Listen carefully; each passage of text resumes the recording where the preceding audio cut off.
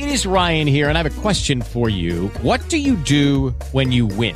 Like, are you a fist pumper, a woohooer, a hand clapper, a high fiver? I kind of like the high five, but if you want to hone in on those winning moves, check out Chumba Casino. At ChumbaCasino.com, choose from hundreds of social casino-style games for your chance to redeem serious cash prizes. There are new game releases weekly, plus free daily bonuses. So don't wait. Start having the most fun ever at ChumbaCasino.com. No purchase necessary. VGW. Void were prohibited by law. See terms and conditions. 18+. Hey guys, it is Ryan. I'm not sure if you know this about me, but I'm a bit of a fun fanatic when I can. I like to work, but I like fun too. It's a thing. And now the truth is out there. I can tell you about my favorite place to have fun. Chumba Casino. They have hundreds of social casino style games to choose from with new games released each week. You can play for free anytime, anywhere. And each day brings a new chance to collect daily bonuses. So join me in the fun. Sign up now at ChumbaCasino.com. No purchase necessary. VGW. Void were prohibited by law. See terms and conditions. 18+.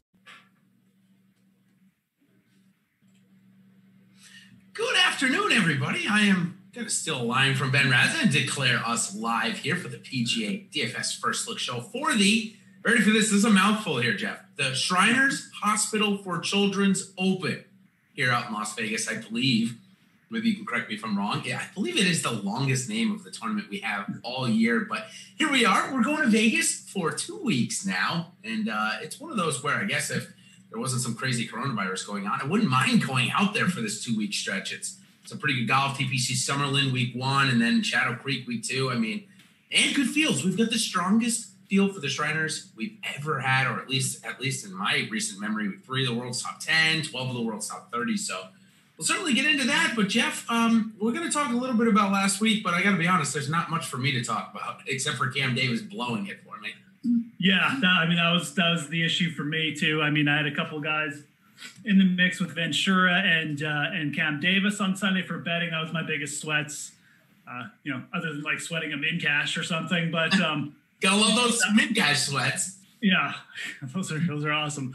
But that was the big thing for me. So it was over pretty quick. I mean, like it was pretty obvious Cam Davis and Ventura weren't going to get there pretty early on Sunday, which sucked. But yeah, and I mean, as far as name titles go, I mean, this used to be even longer. You used to have like the Justin Timberlake in it or something. Yeah, the Justin Timberlake Fries.com Shriners Hospitals Children Open. You know which one used to be the longest was the American Express, when it was called like the Humana Challenge, like Bill Clinton Foundation Humana or something, for a couple of years. So I think that one owned the title. I think it had like, it was like a paragraph, but yeah, the field this week is going to be cool. I mean, obviously, sometimes we get some good players showing up because it's Vegas. Like Koepka's played here a few years, and Finau shows up. But now we're getting, all these young players and Bryson and Cantlay, obviously, who just like, this is their personal ATM. So this is it almost feels like a little bit of a, not quite a WGC field, but it's getting pretty close. Yeah, it certainly is. And these. I like these type of tournaments where we do have maybe, 3 or 4 or 5 stars. I think that ownership ends up coming out a little bit better where last week we had Sung JM and Scotty Scheffler both over 20% last week, which, it just doesn't, we don't see stuff like that happen often, but I think it's a good segue to talk about our first little topic, eyes closed. And we're talking about putting just before coming on the show. Jordan behind the glass and I were sharing our putter stories, and Jeff, you were jumping in and telling us a few of the old putters you used to use. But here's one that I have never tried. I may have 10 putters, but I have never tried putting with my eyes closed. I've tried putting looking at the hole. I've tried a couple of different things, cross-handed, claw grip, whatever it is I've tried, but I've never tried putting with my eyes closed. Will you be doing that next time you go out? No, I don't think so. Obviously, I haven't been doing it as long as Sergio or maybe gotten to that level of frustration. I mean, maybe I should be as frustrated, but I don't play golf for a living, so I don't know if I'll ever get that frustrated putting on greens. But yeah, that is something I've never tried. I've adjusted my setup slots, I've adjusted strokes and stuff like that, but never even considered putting with my eyes closed. Yeah, it's I don't know. If you told me like a guy's going to win a golf event putting with his eyes closed, man, like. It just seems crazy, but I mean, good for Sergio, man. I always root I always root for Sergio. And whatever the circumstances, man. Like I just never can root against that guy. He I know he does some dumb stuff, but he wears his emotions on his sleeve, which I appreciate. And I think deep down, he's a good dude who's just like I said on Twitter, man, he's just so talented. You love watching him strike the ball. He's one of those guys you can just watch hit his irons, and it's just like, oh my God, man, like I wish I could do that. So yeah, I'm happy for him. I hope he comes back and has a good end of the year. Yeah, for sure. I mean, it's fun. No lying about his ball striking. You could not avoid how good it had been. Yeah. And I guess it was no surprise. And he was asked about, the putting with his eyes closed pretty much all week. And he was pretty clear, which I love. I love when golfers are so transparent and clear. He was like, listen, I was so bad putting with my eyes open, it couldn't get any worse. It's like he's like, and he said why he did it. He said his feel was there. He said he felt good standing over putts, but he just couldn't believe that they would go in. And it made sense because they weren't going in. So he closed his eyes to believe that they would go in. And if you don't see it, maybe it goes in. And it certainly worked for him. So wreaking havoc, though, is our second topic. And a couple notes here. First and foremost, there was 2 golf tournaments going on. Or there were more than 2, actually, last week. Scottish Open was one of my favorites on the European Tour. I loved watching it. And on Saturday afternoon, the winds were 40 miles per hour and raining. It was insane. Lucas Herbert said it was the toughest conditions he's played in 21 years of professional golf. I love that. You and I both know, or at least I believe fully, the PGA Tour would have postponed play if that was happening over here. You agree? Oh, yeah, for sure. Yeah. Like, especially at one of these, resort courses or something. I mean, with all the water on it and stuff, I mean, it would have been a disaster. So they, that wouldn't even. I don't think they would have gone out on that. Yeah. Someone was wreaking havoc. It was the weather out at the Scottish Open. For us here, though, course history. Peter Malnati makes it the second week in a row during this kind of fall swing where course history has really kind of come out of nowhere. Kelly Craft the week before at Corrales. What do you make of that? Is it something we should put back in? Maybe even just in like this little stretch of golf because the fields aren't that strong, even though this week is pretty strong. What do you make of that? I mean, I think there's something for this fall swing to be said for, I don't know if it's course history, if it's just like the swing season where guys come alive kind of after the break. And Malnati's been a dude who's played pretty well in the swing season. And I mean, look, he's got good vibes at this course, obviously. His only win came here. So I think there's something to be said for it. Maybe even more in these easier courses where we do have quite a bit of course history in places like the Sanderson and TPC Summerlin coming up. So you do see a lot of experienced guys. I mean, I think when we get these kind of just smaller, trickier tracks, I mean, players just come here year after year and they're not like overly difficult. So they know where, if you just repetitive off the tee and certain spots and you're going to have success and the greens, like it's just, nothing changes too much year to year, right? It's TPC Summerlin definitely falls in that too. So I think there is something with it. I'm a believer in course history and things like that, small samples and stuff. I tend to turn away, but we have pretty big samples with like Sanderson Farms in here now. I mean, and again, it's the same spot on the schedule. It's repetitive over and over, and guys play it like year after year. So when you get that situation, I do believe in it. Yeah, and I think with Malnati, I mean, his win back in, I think it was 2015 that he won at the Sanderson, he had maybe 7 top 10s since then. It hasn't been great golf. Here he is again, coming in second. So I think it's definitely something to be noticed. And the last one I had wreaking havoc was Cam Davis, and he was part of your lineup that you sent me. I kind of mentioned him as being a ticket holder for me, and the reason why is because he ended up being extremely chalky in the $200 single entry contest that is very popular amongst the DFS crowd. He was close to 40% own. I love when a chalk 40% own hits, and I mean he had holed out. It was going to start right from Thursday, let's put it that way. He holed out from 35 yards and threw his club up in the air like that would have been gone. That would have been off the green had it not gone in. Great shot nonetheless, but still different sources wreaking havoc this week. Now I saw him as part of your lineup, so sometimes chalk is good chalk. With Cam Davis, it happened to be such. What led you to that, and were you surprised at how chalky he ended up being? Yeah, in certain spots, he was definitely chalky. I'm just looking through I think it was the $10 here. $10, he was like 23%, I want to say. 23, yeah, right. Yep. So, I mean, definitely up there in terms of chalky plays. No, I wasn't really shocked, though. I mean, he's a good young player that has been producing, right, making cuts. And I think people were talking him up for this event. You know, I think he had a decent course history. You know, he's a player too who can get hot. Like, he can putt a little bit, and you know, he's a good par 5 scorer. And you know, driving distance was a theme of the week, and obviously he's really solid off the tee. So everything just kind of added up for Cam Davis, and his price at the low 8,100, obviously super affordable. So I think people just looked at him like, this guy's got a ton of upside. He's a great young player. Everyone likes him. Like, this just, you know, we're going to fit him in. I mean, so it made a lot of sense. And yeah, I mean, look, he ran really good in parts of the tournament around the green, obviously, like you mentioned, and stuff like that. And he had a really hot day with the putter and ball striking in round 3. And, you know, I mean, he paid off. The end was disappointing, but, you know, we see that happen with young players, and it's super hard to follow up a low round. So part of me wasn't shocked that happened. Is disappointing, but good week nonetheless. And I wasn't overly shocked. I knew he was going to be chalky. I just, you know, I knew I was going to have him. I just felt like he was playing well. This is a really good time, set up an event for him to possibly challenge for his first win. So. Yeah, and I wish he had. Don't get me wrong. I certainly did. He was my biggest ticket holder on that side. One thing that I did notice, though, that I wanted to bring up, and you just said it in there, was Cam Davis had really been getting it done with his ball striking recently. If you look at his ball striking stats, it had really improved. And when you see his putter really go off in round 1 like that, in my opinion, it should be really focused on for the rest of the week, because if he's got his putter going or he got hot once, it's likely that he likes the greens enough. And his ball striking form is probably not too far behind. So it paid off. I think it paid off on the Saturday round. Might not have paid off for the Friday round, but you knew it was coming. Things like that can really give you an edge in these showdown formats. So certainly something to take a look at.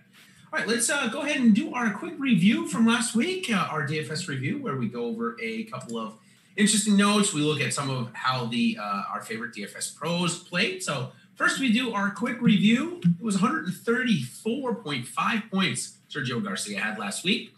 Pretty high-scoring event, minus 19. No surprise to see 138 points there. We had almost 10 golfers break 100, too. Peter Malnati was 2. Henrik Norlander, kind of out of nowhere, 118 points. Keegan Bradley, 112. JT Poston, 110. Got a bunch of different type of players. We got Poston, who can putt out the lights, and Keegan Bradley, who couldn't putt. Actually had a couple putting good rounds. That's why he scored 112 points. Christopher Ventura, 104. Cameron Davis, 103. Roy Sabatini, 101. Denny McCarthy, there he is again, 101. Tyler McCumber, there he is again, 100 points. And Maverick McNeely, speaking of putting, man, he had an amazing putting week last week. He scored just shy of 100. So I'm going to go over the ownership quickly. But Jeff, remember, I want to ask you about Tyler McCumber, because this is 2 straight weeks with him now. When we turn over to ownership, it looked like, for the most part, chalk was okay comparatively to weeks past. Only 2 top 10s and only 2 top 20s for the top 10 owned golfers. So if you did fade the chalk last week, you should have been in a good position, but you still had to find yourself to Sergio Garcia or something like that. Guys that missed, Will Zalatoris was 20%, Sam Burns, and Xinjun Zhang and Patrick Rogers all missed the cut last week. So let's talk about Tyler McCumber for a second, Jeff. This is 2 weeks in a row. Are we believing in this, or is this kind of, do you think the run ended, or does it looks like it's being done pretty much all with ball striking right now? Yeah, and McCumber was a guy, you know, I looked at last week, and I said, you're probably going to see some continuation. You don't just come and hit the ball that well for 4 rounds and just, you know, it doesn't just disappear, at least in my opinion.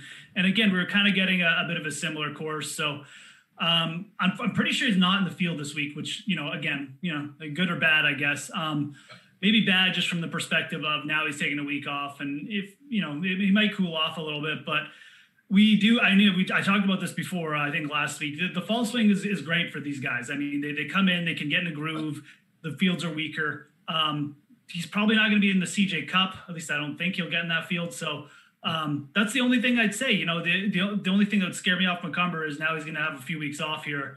And, you know, he doesn't quite have a history of being like this insane ball striker. So it's a little bit, you know, maybe this was the week to just stay on him probably. And you know, we'll see where he's at in the next start and if his price gets up. But it wouldn't shock me if he just continued this through the fall swing and like posted a couple more top 20s, even got in the top 10 another time. So That's my take on it. We see guys get hot in the ball striking the swing all the time, and the weaker fields, and I think the slightly easier courses help out a lot. Yeah, yep, totally agree. So, okay, let's move on to our top of GPP lineup review. We're just going to go quickly through this here. Let me tell you something. I've said to you, Jeff, the last couple of weeks, it's really been a single entry type of stuff. Well, this week, not the case. The MMEers absolutely dominated the leaderboard. I think like 1 to 8 in the top 10. I think 8 of the top 10 guys all had 150 lineups. So tough beat for the single entry guys last week. This lineup, though, surprising that it took down 100K for me at $10. Now, if it was a $20, maybe I'd believe this. But right. The fact that Scotty Scheffler, who came in 37th and was the highest priced golfer on the board, ends up being in the top GPP lineup, crazy to me. 54% ownership, though, even with Scheffler. Went to Munoz, which that doesn't surprise me. Munoz had a couple of good rounds there, 20 birdies. Maverick McNeely, who we mentioned. Yeah. The way he really won it was Norlander and Malnati. Sergio Garcia, I'm not going to say an obvious play, but the Norlander-Malnati pairing down there, Jeff, that won him 100K in my opinion. Yeah, no kidding. I mean, Malnati under 1.5%, Norlander under 2.5%. You kind of get the Malnati play. He made the cut last week. The course history too. At least he can say, it's the course Peter Malnati likes, and it's kind of like it's very sort of weighted towards good putter. Malnati's excellent putter. That's 1500 from those two guys on Sunday too. Yeah. I mean, talk about running good on Sunday, eh? Like that's crazy. So he can, he can putt with the best of them. Norlander, I don't know how he got to Norlander. I will say this, he is a guy who pops up with like +8 strokes putting just like randomly. I mean, he can get fire with that putter when he's confident. So he doesn't do it as consistently as other guys, but I guess the upside is there. Maybe that led into it. I have no idea. Maybe it was just, it was just a random thing. He wanted a really low owned lineup, but definitely went heavy on the good putters and it paid off. Cause I mean, McNeely almost, challenged the single strokes gained record that last week too. And then Sergio at under 10%, obviously. I think everyone in DFS who didn't roster Sergio is kicking themselves for not taking advantage. I mean, just because of like you mentioned, the ball striking, but it's interesting that Scheffler got there. At the same time, I'm not that surprised just because Burns, Doc Redman, Rogers, most of the high. Judy was boring. Hello. Then Judy discovered ChumbaCasino.com. It's my little escape. Now Judy's the life of the party. Oh, baby, mama's bringing home the bacon. Whoa, take it easy, Judy. The Chumba life is for everybody. So go to ChumbaCasino.com and play over 100 casino-style games. Join today and play for free for your chance to redeem some serious prizes.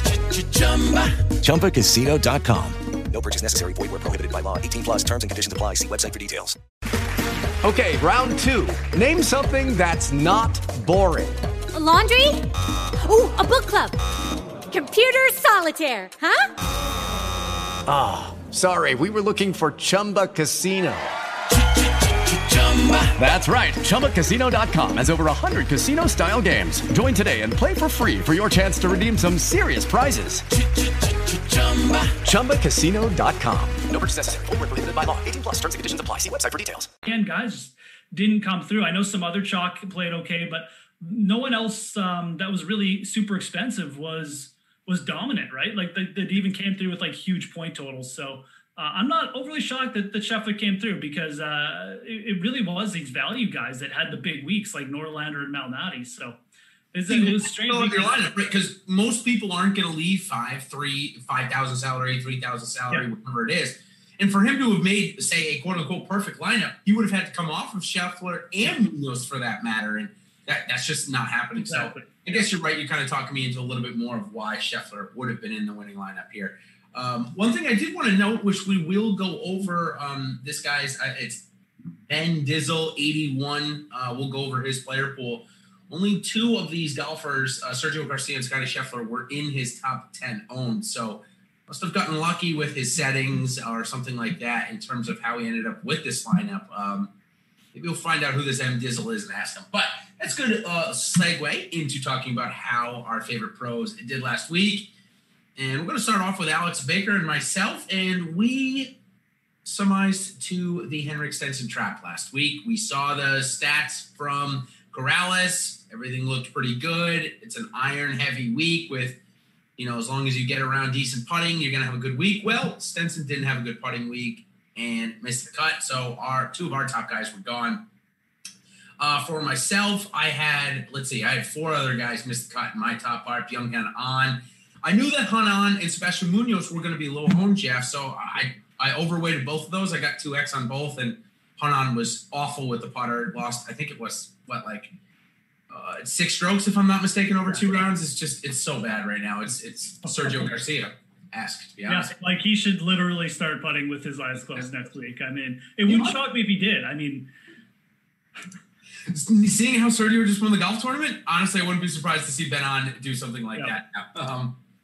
Other guys, we both had Will Zalatoris up there at 18 or 17%, missed the cut. So not a great week for either of us. Now we'll go on quickly to Brick 75 and then Men Dizzle. Brick 75, a decent week. Again, he's getting closer, 312th in the main one. That's up from about 370th. It's Scotty Scheffler as the top one guy. Other guys that he had up there, Keegan Bradley, he was high on. None of us could avoid Henrik Stenson, though. It seemed like Henrik Stenson was the play him over Sergio. Obviously, you need to flip-flop that. But let's talk about Men Dizzle, the one who won the 100K. Here's his breakout. Doc Redman at 30%. Scotty Scheffler at 28. Zalatoris at 25. Cam Davis, 24. Stenson, 22. Hadley, 21. Burns, 20. Glover, 17. So all 4 of those guys, I think, missed the cut. Richie Werenski, 17. Siwoo Kim, 17. Connors, 15. Garcia, 15. And Zach Johnson, 14. So as you can see, he really didn't do much better in terms of his top-owned guys than the rest of us. Had 91 golfers in his player pool. Honestly, this really reminds me, since we've been doing this for a good amount of time now, reminds me of a lot of how Alex builds it. Alex Osman Baker. This is a very similar strategy. Not more than 30% to the top guy. A ton of golfers used. Now we've seen kind of both strategies win, right? We've been following Justin McMahon, Human Cespedes. He kind of goes all in. This is the other way to get it done, Jeff. Yeah, it is, it for sure. And, I think a couple interesting things. Obviously, he took advantage of, I think he, targeting a couple low-owned players, higher priced players like Zach Johnson and Sergio Garcia, I like. And because you can double the ownership on them in your lineups without going crazy, right? Like, he had 15% Garcia, but he's double the field. He had 14% Zach Johnson. I kind of assume he was double the field there. So, and when those are pretty quality golfers. So, you're giving yourself a bit better of a chance to hit like a low-owned winner like that, which I like. Obviously, you have to spread your player pool out a bit because you still want exposure to guys like Redmond and Scheffler. But it does make sense when maybe even just for that field, it made more sense, right? Because you had guys like Sergio and Zach Johnson up there whose prices were going to keep them low. And it's not like we had a ton of options. So, like for this week, I understand it. Absolutely. Like, I mean, because the only other thing you do is like, he could have gone 50% Sergio, and I mean, in hindsight, sure, everyone would have gone 50% Sergio now or 100% Sergio, right? But like that's obviously putting all your eggs in one basket and a way more higher variance strategy. So made sense from there. I mean, I definitely like getting exposure if you're doing like MME or doing like 100 lineups to the players who are priced up because they're going to get low ownership. I mean, that's the appeal of paying up for Sergio and Zach Johnson in these fields. So. It worked out this week. I mean, the Henrik Stenson thing, just, quickly, I mean, I fell into that trap too. And I agree with you on Ben On. I mean, he was like, Ben On could have easily been the Sergio Garcia this week where, you pay up for him. He's loaned and he puts his eyes closed. He puts with his eyes closed. It could have easily been the same thing. So I was on Ben On the same as you instead of Sergio, and it just didn't work out. But that's the idea of paying up for guys like that in this field, because you don't have to go crazy like he didn't. And it still helped. Sure did. So we'll move on to our lineup review of each of ours, kind of our single entry or one of our, our bigger lineups or more important lineups of the week. And we just saw Mike mention in chat about Norlander, his $1,800 price difference from Corrales to last week was kind of a tip off on playing him. A couple of those guys, which my best play of the week, which honestly, it got me nothing. This lineup didn't cash, was Christopher Ventura. And I played him for literally the exact same reason that they just mentioned. He was 9,000 and he went down to 7,200 in a similar type field. Ventura, like I said, he was maybe the only good play. I went to Sung Jae Im. I thought Sung Jae was going to win with his ball striking stats that he had been coming in with, and he just couldn't get the putter going. I had Doc Redman. I thought he was a good fit for those type of low-scoring events that, really relies on good ball striking. So and it didn't do that bad.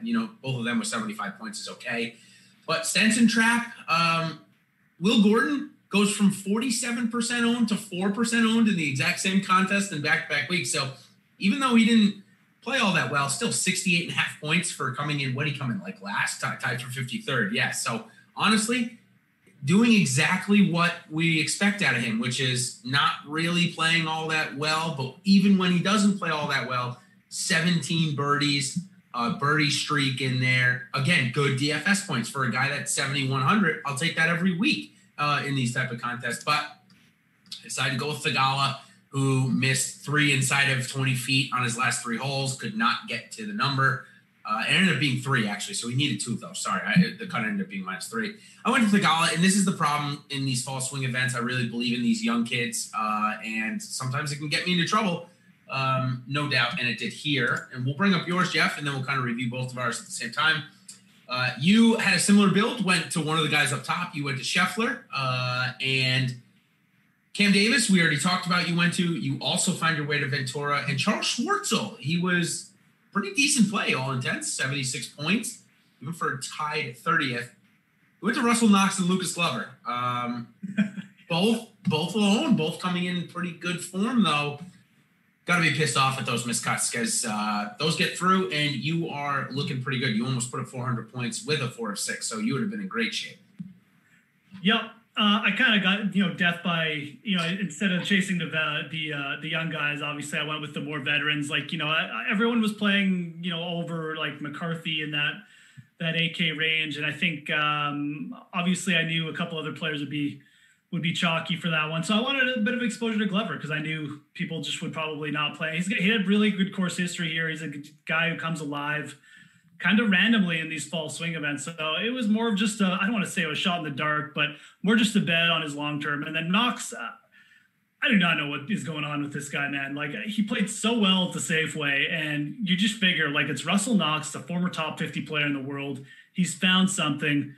At the very least, I'm going to get like a top 25 here, and this is a great price, and he's still going to be low owned. And I just was like, yeah, I got to get a piece of him. So right back to his just, he can't make a cut, can't make a putt. So definitely like the Schwartzel play, kind of like Sanjay, his ball striking was coming along. So no disappointment there. Obviously love the ownership. Wish I had just eaten the Denny McCarthy chalk, obviously in this lineup. And then, the Scheffler, Cam Davis kind of duo, obviously chalky, but I really felt like, and I mean, it did. I mean, it was kind of the winning formula. It's just you had to build properly around it, right? Yeah, it was for sure the winning formula. So I didn't mind eating that chalk. It was just I couldn't land on the right veterans, the right blend of lower owned plays that I took. It's the same idea I had with Glover that Sergio. I mean, he could have been the dude to turn it around a little bit this week, but it was Sergio and Ventura. I mean. Just to go back to Ventura for a second, I mean, he was, 2K less and also like half the ownership. So, which blows my mind. Like that. And I don't know, maybe Russell Knox is taking a page out of Grayson Murray's book and worrying about his NFL betting instead of worrying about his golf, and who knows. But speaking of that, if you're caring about NFL, we've got a great giveaway for Monday night here coming up. All you got to do, go to the pin tweet on awesome_.com. What you're going to do is you're going to tell me who's going to have more passing yards. Maddie, the Boston College Eagle, Ryan, or Aaron, help me out where he went to college, Rogers, California maybe? Cal. Okay, so Colin Morikawa. So, okay, there's a Colin Morikawa connection there with Aaron Rodgers. All you got to do, tell us who's going to win who's going to have more passing yards. And if you do, one random lucky winner is going to get a year's worth of Awesome NFL. That is a really good deal for Monday Night Football. That's pretty darn good, got to be honest. So check that out. $250 value for that. So a great one coming out. We've got some fun ones coming out tonight too. And of course, we're going to have our NFL Live Before Lock coming out later to talk more about the 2-game slate. $1 million on the line for a Monday. Geez, Draftkings stock must be loving that. Anyways, let's move on now to this week. And we're going to Vegas. As we mentioned at the top of the show, we're going to Vegas for 2 weeks. This is Sin City Act 1, though. TPC Summerline, par 71 at 7,300 yards. We've got typically a -19, -20 winner.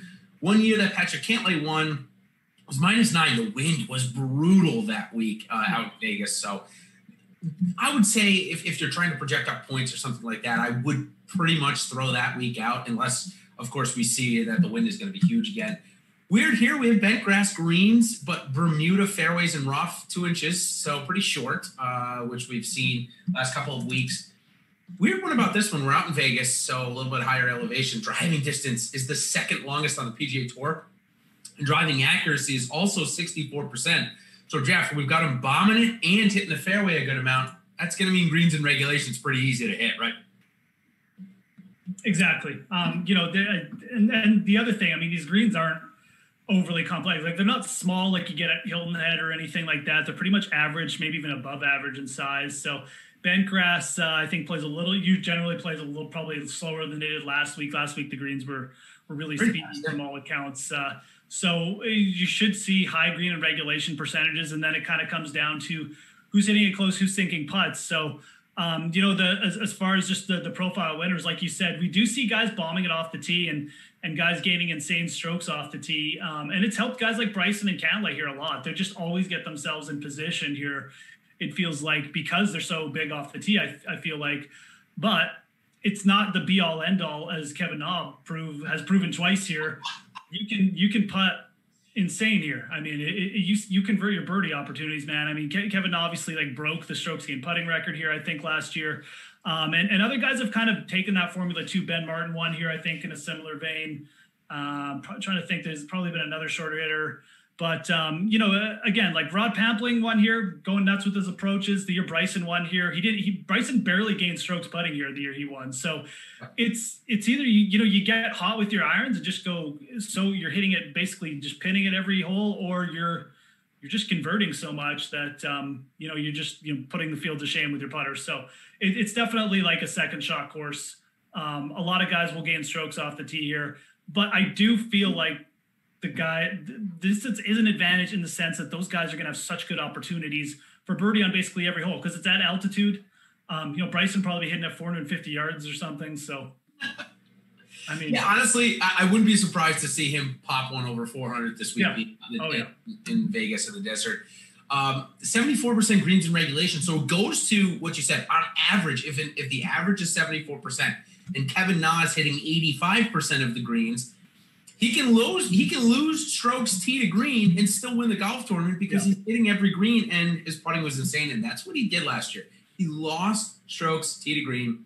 He ended up gaining on his approach, though. He gained pretty handily on his approach. So as it goes to what you were saying, it's kind of two ways to get it done. You're either going to hit every green and make a tremendous amount of putts, or you're going to hit the ball so well off the tee that you're going to have so many birdie opportunities. And I think that's how, by my research, that's how Cantlay got it done. That's how DeChambeau got it done. That's how Rod Pampling, I think, even got it done. Like you said, he was hot with his irons that week. So definitely two ways to get it done here. I like the course, no doubt about it. So let's go on a little more about the Shriners Opening. Mentioned at the top, it's a strong field. 12 of the top 30 are here. So we're going to get a bunch of price differentials, which we'll go over in our DFS preview, of course. But 12 of the top 30, Bryson DeChambeau obviously leading the field. He's at 11,800. That's got to make his odds to win here pretty low. I'm seeing, what are you seeing, like 6 or 7 to 1 in most places. What do you make about, first off, it being the strongest? I guess COVID has some benefits to professional golf in this regard. We're getting really strong fields because there's nothing else for these golfers to do. They just want to play golf. So what do you make of that? Yeah, it does feel like that, doesn't it? Where it's like, well, I might as well go play in the golf tournament this week. Most of these guys obviously take vacations a lot of times this year. This is when they get on the social media. There's nobody, oh yeah, look at me, I'm going to this fancy place. But You can't do that anymore. So obviously we do have the Masters in November too. So I think guys are probably want to get some competition in between that and the WGC coming up. But you're right. I mean, this is, what else are these guys going to do? Especially the young players, right? So I'm not shocked to see that this field is up there. It's actually funny when the field first came out. You spot a few players. You're like, oh yeah, Hideki's here. Okay, Scheffler's back in it, and then you keep going down. And it's just like the players keep popping out. You're like, oh, Ricky's here. Oh, Matthew Wolff is here. It's like, holy cow, man! Like we got like 20 elite players here. So really interesting. I think it's a really interesting field. I think it's there's still some mid-tier guys who could pop up this week. It's obviously strong at the top, but you got Bryson coming in. Bryson is the type of guy who wouldn't have a major hangover because he's so obsessive about golf. But, you still might get that with him. Morikawa hasn't really found his full stride since the PGA. So I still think there's opportunity here for guys in that mid-tier, possibly someone to pop up, maybe like an Answer or something. Because, again, we have a pretty strong mid-tier, man. I mean, Doc Redman's still in the field. Got guys who've been playing a bit better. I mean, Sam Burns coming in off a missed cut now. Who knows what he'll do, but he's still been playing well. So really interesting field. Looking forward to this one. This will be a step up. Yeah, I'm assuming with the Millionaire Maker for DraftKings coming out tonight, maybe they're a little bit inundated with work of just making sure everything's ready because we don't have top 20 odds or anything like that yet. And salaries just dropped like literally 5 minutes before we came on the show. So not too much of a surprise there for me. But I will say one of the things, we don't maybe normally talk about our fades in our first clicks. But before we get the first clicks, let's give Francesco Molinari some airtime here. He's the only golfer in the top 100 in the world that we haven't seen. We haven't seen this guy, believe it or not, since February, 8 months. And you ready for this? This is crazy. In golf tournaments that featured a cut last year, Francesco Molinari made 0 of them. The only paycheck he made was from the WGC Mexico. Now, granted, I don't think Francesco Molinari has to worry about paychecks. He's a major champion, for goodness sake. But it is a crazy stat that he didn't make any cuts last year. I saw the chat throw out. I thought they were referring to I went to the dentist this morning, first of all. So I haven't, I did some research before, but again, this is another name I missed. I thought they were saying he was in the Euro event. So he's actually in the Shriners. So this is like breaking news for me. $700. It's just crazy. So, yeah, man. I mean, give me some Francesco here. I might throw him in a lineup or two. I mean, that's super interesting. Molinari's a very kind of like a little bit of Bryson in him, right? Like very obsessive about his swing and golf and just how he approaches it. So he's taken some time off. I think he'll be a guy who figures it back out again and get competitive. But that'll be interesting, man. It's just another wrinkle to this tournament, which is already got a lot of wrinkles up top. Yeah, for sure. It's shaping up to be a lot of fun. So I just wanted to bring that up about Molinari. He's a good talking point for some time. Yeah. So. All right, now we can go to first clicks. And what I wanted to bring up was something that shocked me. And I just picked out one name that I saw at double the odds. But if I had told you a year ago that Joaquin Niemann would be double the odds to win a golf tournament than Harris English, would you have even come close to believing me? Because that's where we are. Harris English is 30 or 35 to 1 to win this week, and Joaquin Niemann is 70. And I'm not saying I like either of them. This is just a bit shocking to me. I'm just not ready for Harris English to win a golf tournament at 30 to 1 odds. Yeah, it's I'm a guy who believed in Harris English was going to have a good season. Like at the start of last year, I mean, I'm like on record in places saying like I thought Harris English was going to bounce back. But at the same time, I mean, I don't know if I would have believed that. Like as someone who is even on Harris English, so. It is kind of crazy where we've gone to, but he's just so consistent. Like after, I mean, week in, week out, top 10ing, like competing in majors. So it's crazy to hear. I'm even seeing him at like well under plus 3,000 at a lot of books. So he's more than double the odds in a couple places I'm looking right now of Niemann, who's you can get him at like plus 6,600. So. Yeah, it's crazy. I mean, definitely makes you think maybe Niemann is a good bet here. I don't know what to do with Harris this week from betting. Probably not. I'll probably just stay off. If he wins at this price, it might just be one of those situations where, he can congratulate and move on. Yeah, I'm sorry. I don't think let's put it this way. If Patrick Cantlay goes down with a back injury and has to be out for a year again, then maybe I would be willing to bet Patrick Cantlay or bet Harris English at 30-1 over Cantlay 19-1. Maybe if Cantlay goes out for a year due to another back surgery. There's just no chance that I'm going to put any of my money. I just listen. This is where maybe I get myself into trouble, not believing that these golfers are as good as they are. Ben and I talk a lot about how we went through that with Jason Kokrak last year. Kokrak just went on an insane run. He played well at Valspar. He played well at a bunch of other courses. Or maybe it wasn't COVID year, the year before, I should say. And I just couldn't believe that the stats I was seeing were sustainable because I hadn't seen it for the previous 4 or 5 years of doing this. Now I know, again, Harris English when he came out of college, he had all the accolades. He was supposed to be a really good golfer. And I think that's maybe what I'm struggling with is because he hadn't been a good golfer for so long. He was playing out of sponsors exemption categories. Like this guy was begging for starts. And I don't mean he was actually on his hands and knees, but he really was. Now, obviously, he doesn't have to worry about that being 30-1 favorite here. Some other guys, let's go over our first clicks. And like I said, there's no top 20 odds. So this is where I like to gravitate to the first time. But one of my first clicks on the week, not going to lie, 20-1. I feel like with, just maybe Bryson above him, Patrick Cantlay at 20-1 is actually not half that bad. We haven't seen winning form out of him, Jeff, and you and I, we admittedly chased him a couple of weeks. Yep. Is he now granted the course history here is elite. It's his best course. Who knows, exactly why, but certainly since he's come back on the PGA Tour from all those injuries, Shriners Hospital, TPC Summerlin has been a cash cow for him. Yeah, it's been nuts for him. You're right. Like insane for him. I mean, three starts here and like runner up win. I mean, I don't know what else, like how he possibly could do better than that. I mean, he could easily had 2 wins already. So obviously just feels comfortable in the altitude, in the setting, whatever. I agree on the price, man. Like I agree.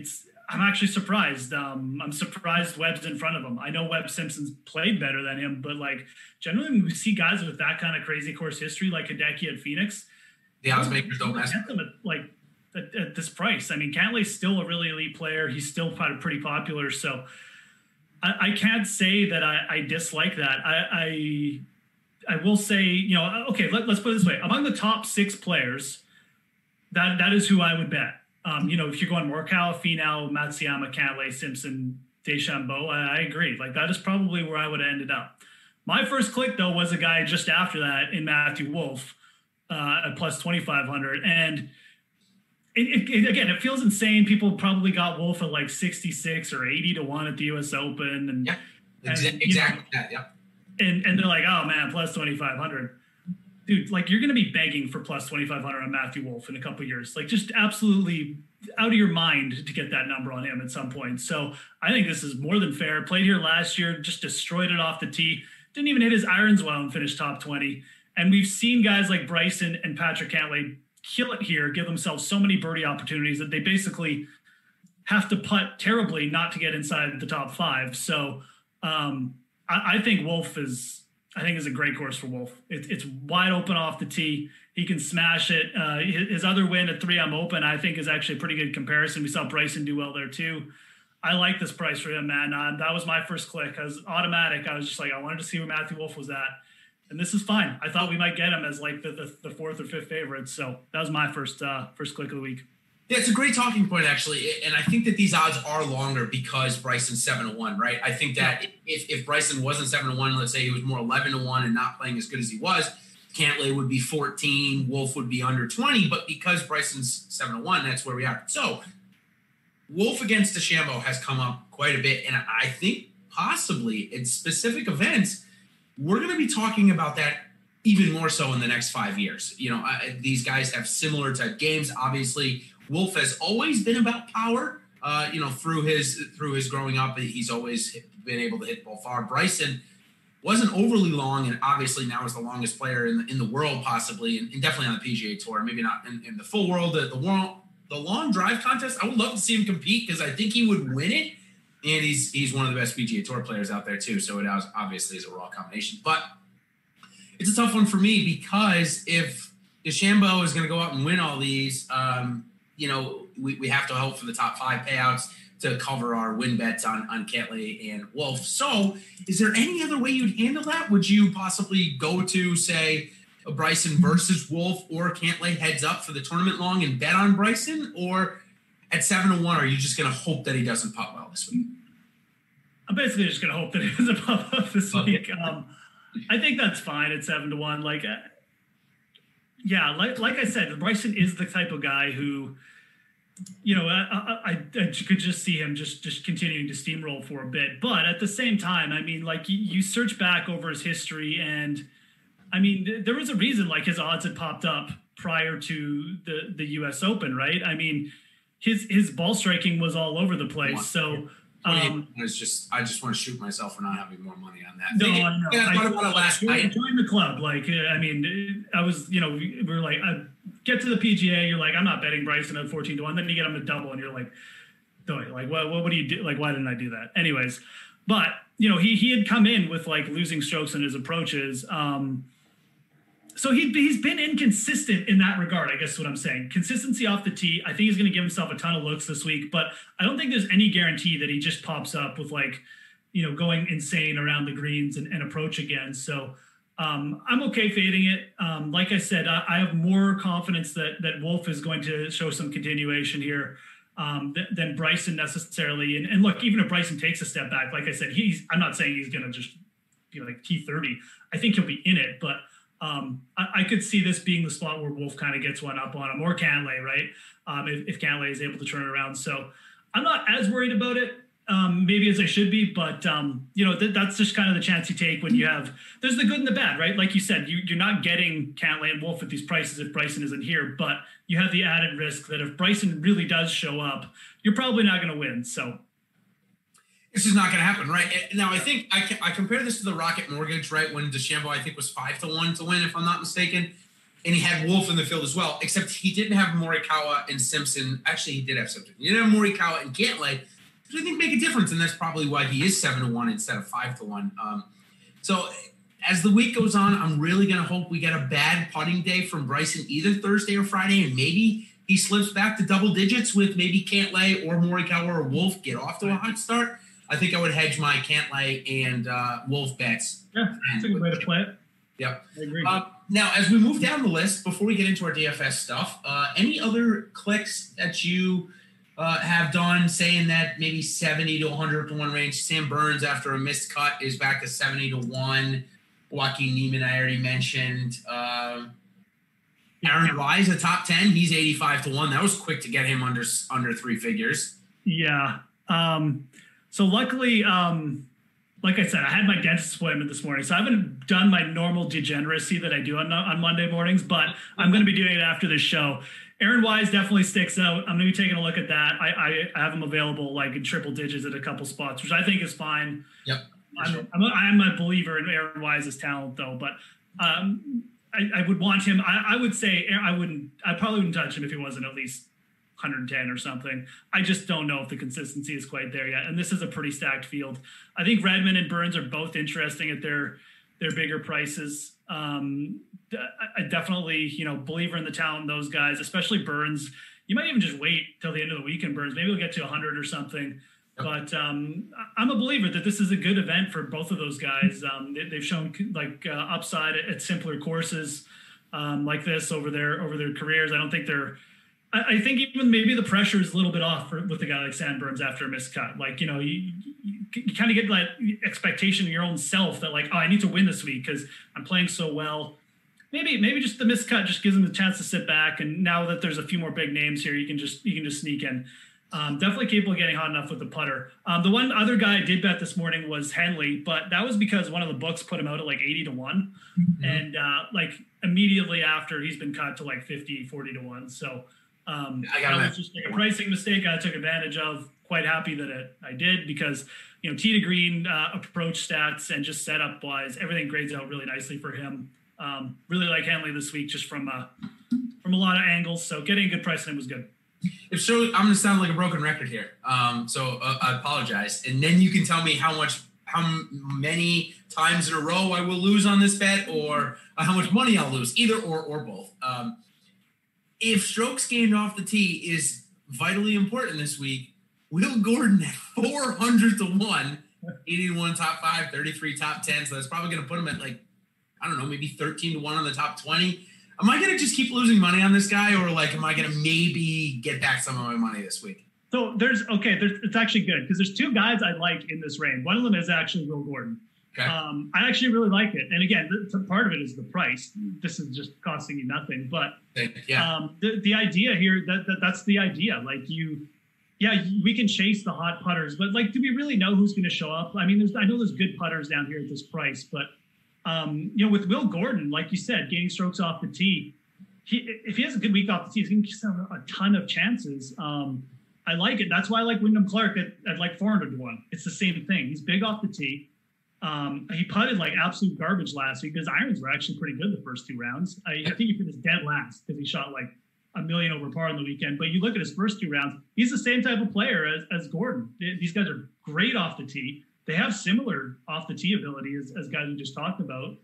They bring the putter this week, man. There's no reason they can't get involved in a tournament like this. We saw a guy like Smiley Kaufman do a similar thing. I mean, it sounds insane, but that's how Smiley was playing too. I mean, just big off the tee, got off the putter. So Will Gordon and Wyndham Clark, two guys I had circled from really big odds. I actually really like those two guys too. I might look for if there's anyone else there, but there's some big price drops this week, really massive price drops. So it's really got me interested in this tournament. I think for betting in DFS, we're getting some crazy prices on these guys too. And it was interesting. I will say Gordon ended up losing strokes off the tee last week, which I'll have to go back to the logs and find out exactly why he did. It was his first losing strokes off the tee since the RSM of last year. Other than that, in his very, maybe 10 starts, he's gained over a stroke in at least half of them, maybe even more, maybe 60%. So that's why I liked him there. Can't imagine that off the tee will continue to happen this week. So let's go into our I think that's perfect segue into our DFS talk. Let's talk about a little bit of bumps and dumps in terms of salary, because that's actually, it's been a good indicator recently, or else at least a little bit trying to find those plays that may be a little bit too underpriced. So this week, in terms of our salary dumps, Byung Hun An, $2,900 cheaper, goes from $10,000 to $7,100. Sam Burns from $98,000 to $7,400. Dylan Fratelli down $2,100. Luke List down $2,000. Scotty Scheffler down $2,000. Will Zalatoris down $1,900. Reeve down $1,800. Doc Redman also down $1,800. Filling out the guys that are down $1,500 or more: Emiliano Grillo, Carlos Ortiz, and Pat Perez. So of those names, let's start talking about those names, if you don't mind. Any that interest you more so than the other? I mean, Sam Burns at 7,400. I'll be losing money on that this week. Just ridiculous. It's one miscut. I know he didn't play well last week, but the guy's just keeps showing me more consistency throughout his game. So there's no reason I'm going to get off him here. I know Aaron Wise had a good week last week, but there's no way Wise and Burns should be the same price at this point, in my opinion. Maybe their long-term upside is the same. I guess that's the argument you can make, but Burns has been way more consistent, in my opinion. Wise did nothing before last week. Exactly. We're talking nothing. So that one's crazy. That one definitely sticks out. The Redmond, even under 8K, I think kind of sticks out. It is jarring. I mean, the Benny Ann one is actually legitimately insane, but it's harder for me to sit here and say I really want a piece of that, because I still really not sure if I want a piece of Benny Ann, because he's so bad at the putting. And I know we just saw a guy turn around, but I don't know, man. I mean, it's a tough stomach. He finished T3 or dead last year, and neither would shock me. So maybe I should be getting a piece of that. I guess that's the kind of variance you want for GPPs, but it's a pretty crazy price drop. Actually, the guy underneath him, Joel Damon, is really cheap too. I mean, this is a guy a lot of people were kind of getting on for a win soon. I mean, that seems really cheap. So just a lot of crazy price adjustments after a couple weak fields, obviously. Those are definitely the ones that stood out. Matt Kuchar at 7,600 in this field kind of sticks out. Zalatoris is super cheap now. We'll have to see how his ownership goes. But yeah, lots of stuff to digest here for sure. Yeah, Alex in our chat just mentioned, Alex Hahn said that maybe Ben should try the eyes closed putting method, and you and I joked a little bit about that in the beginning of the show. We really feel like he should. I mean, nothing could be worse than what's happening with him right now. Well, the one that stuck out to me was the fourth guy on that list, Luke List. And stop me if you've heard this before. He had an 8-footer to make the cut last week. Missed it, obviously. But if he doesn't miss it and he shoots, say 68, 70 over the weekend, he's probably 78 or 7,900. Mm-hmm. I mean, heck, this guy is one of the favorites to win last week. So at 7,000, just missing the cut, seems like he's informed. Interest you a little bit, or is it going to be only me losing money on Luke List this week? No, that it interests me more than Benny Ann, 100%. List has been more consistent in his game throughout the bag. And yeah, they're probably pretty close to equally as bad putters, but List has shown that ability to kind of elevate a little bit more, in my opinion, at least for a consistent basis. It's probably not going to happen but he has shown the ability to go from they just put together decent stretches with the club. So I'm much more interested. I think he's just playing more consistent throughout the bag, and I think there's more confidence there right now. So again, that's just me looking at stats, watching these guys a little bit. So it's a little bit of just subjective, my opinion as well. But he interests me way more at that price than Benny Ann this week. Before we talk about the top end guys, I got to be honest a little bit. I mean, it's not a bad offering for Shriners, but given the field strength, given that Bryson's definitely the most talked about golfer in the world right now, are you a little, say, dissatisfied with the offerings from DraftKings this week? I really expected and think that they could have been bigger. Yeah, it's a little bit annoying. I agree. It definitely could have been bigger. I think they increased a couple size a little bit. I think they bumped the $10 from 300 up to 400. Yeah. So it's a little bit bigger, but these things would have filled. I mean, so I wish I really wish, and obviously I love DraftKings. It's my favorite site, and it's not like this is a massive deal, but I really wish they would more just commit to doing the consistency with the big golf tournaments and not dip down so much. I think they'd get a little bit more loyalty from everyone around. And again, in this environment too, I mean, look, hockey just ended, basketball's all basically just down to showdown format. So why not just try it out for a week? And this would have been the perfect one to bump it up and see what they could have gotten. But it is what it is. There's at least there's still some pretty good top heavy contests, which for GPPs, which we kind of like. So we'll see. Hopefully it gets bumped up next week, with the really elite field. So yeah, if not, Tiger will be back for the Zozo. And right, Tiger doesn't move the needle. I forgot.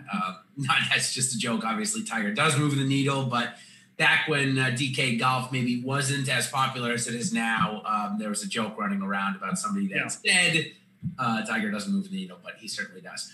All right, so let's talk about a little bit about the golfers up top. When I gave out my salary guesses on my opening tee podcast, I had Bryson at 11.8, so not bad there, but I actually had Cantlay above Simpson, and I actually had Morikawa well above Matsuyama and Finau. So of the top 6 golfers, was the biggest surprise that Morikawa is the cheapest, or did something else surprise you?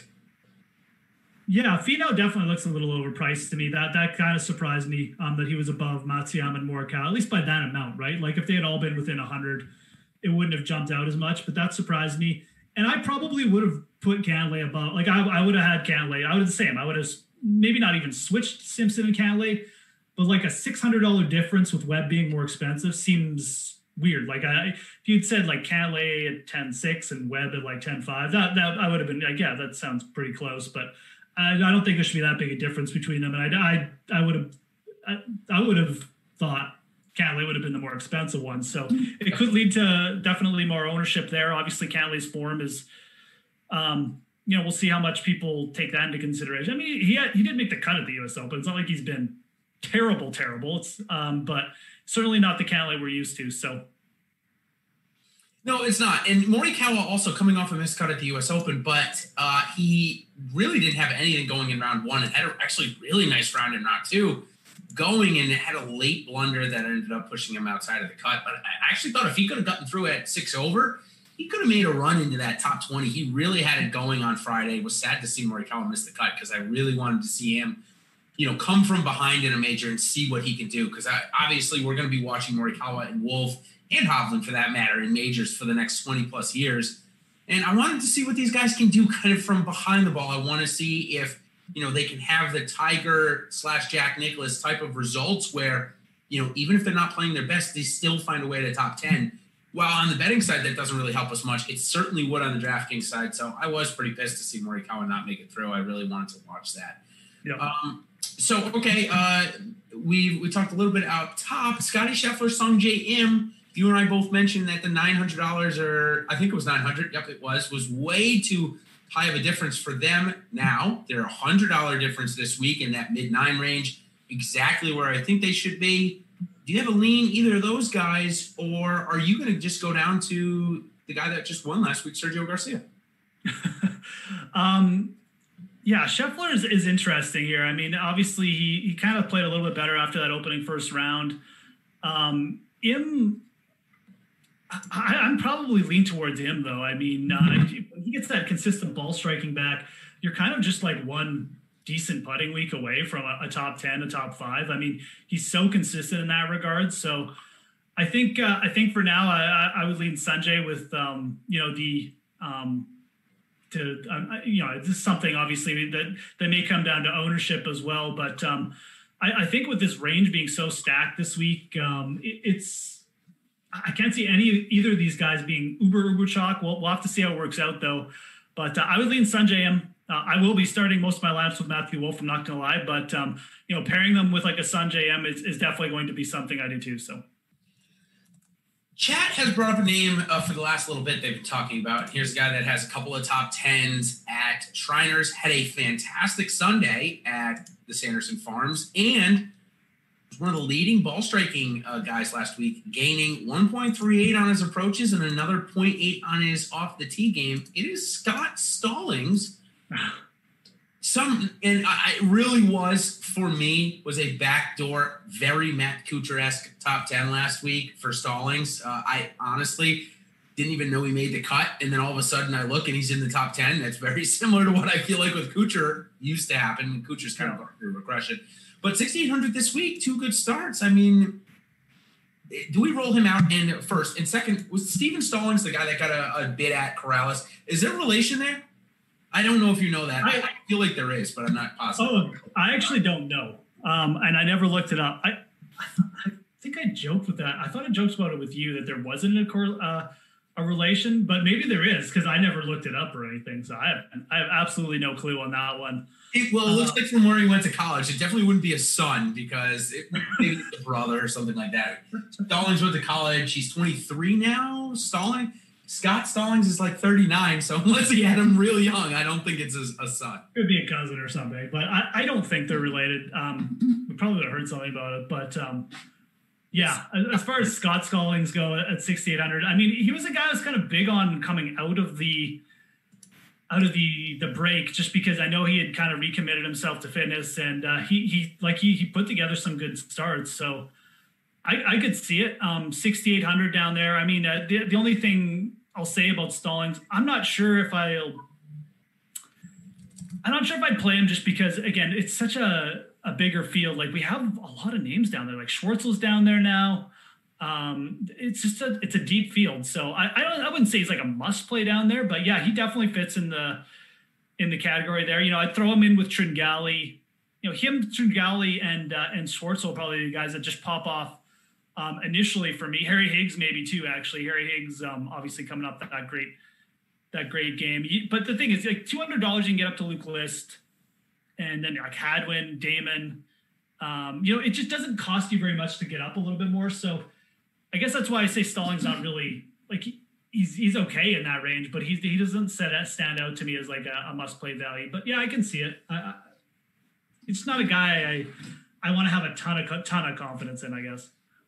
Yeah, somebody just asked when the last time Matt Kuchar just snuck through the cut and was top 10. It was at the PGA Championship 2 years ago. So it's been a while. He only had 2 top 10 last year. In the Genesis, he was the leader going into the weekend.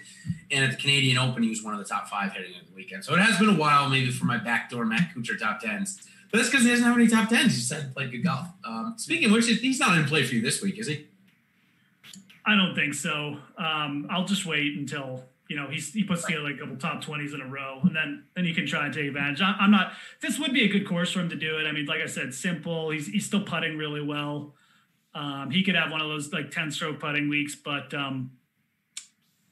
probably not. Not with like Champ down there. And again, the field's just so deep. Like Sam Burns, there's just too many other guys to tempt me, quite frankly, to play like old Matt Kuchar. I'm going to call him old now. 7,600 for Matt Kuchar is not bad. I would love it in the major. I would, if I see it in the Masters in a month and a half or so. I think that'd be a great time, and it's a great time to bring up the fact that we are in the fall swing here. So maybe it is what we'd consider a little bit of the off season or preseason, so to speak. But the fact that we have a major coming up in a month, we're going to have 2 awesome fields the next 2 weeks after this one, which we have a good field as well. So if you're not already an Awesemo Plus member, it's a great time to join. You want to try us out for the week, just $8.95. And for that, you're going to get all of my premium stuff, all of Alex's premium stuff, the Top Golfers tool, and so much more. If you want to join us for the month, which is going to take us all the way up through Masters coverage. So the Masters, you won't actually have the in-tournament stuff, but you'll have the pre-tournament stuff. $29.99 for the month. And then, like I said, some great golf coming up. After that, maybe there is a little bit of a break. We've only got 2 or 3 tournaments after the major, after the Masters, before we do our turnaround, where at the first of the year, the Tournament of Champions, it's the first week in January. We'll be straight through again until right now. So very, very little time off in golf's what they call a super season. So, Jeff, parting words. We've got a great field this week. Not going to lie, I'm actually excited. I'll actually watch much more golf than I have the past 2 weeks. I'll probably watch more golf combined this week than I have the last 2. I'm not going to lie to you. Final thoughts. Does Bryson just continue his streak and win again, or are we going to get Matt Wolff to finally beat him? I think Wolff is going to come through. I think this is a really good setup for Matt Wolff. So that is my call. At the same time, I'm not ready to just sit here and say like, oh, Bryson is just not going to show up, because I think me saying that is just like, would just be guessing that some kind of hangover is going to happen. He's been so consistent at this event, but I am going to say Matt Wolff does show up, and I think he's going to win. So.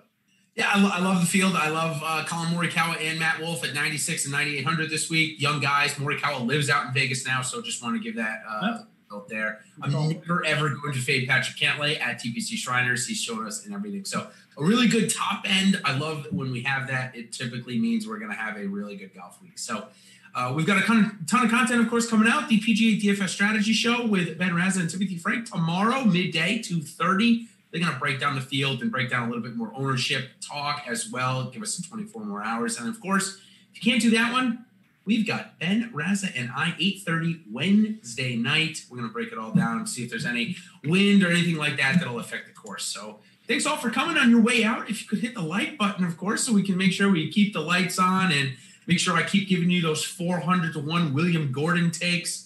If you want those, make sure we give a few likes on the way out. But until next time, everybody, thank you for coming by the PGA DFS First Look Show. For the Ready for This mouthful, Shriners for Hospitals, Children. No, Shriners Hospital for Children's Open. There we go. And all right, everybody, we will see you. Close enough. Yeah, close enough, right? Thanks, everybody, for joining. See you soon.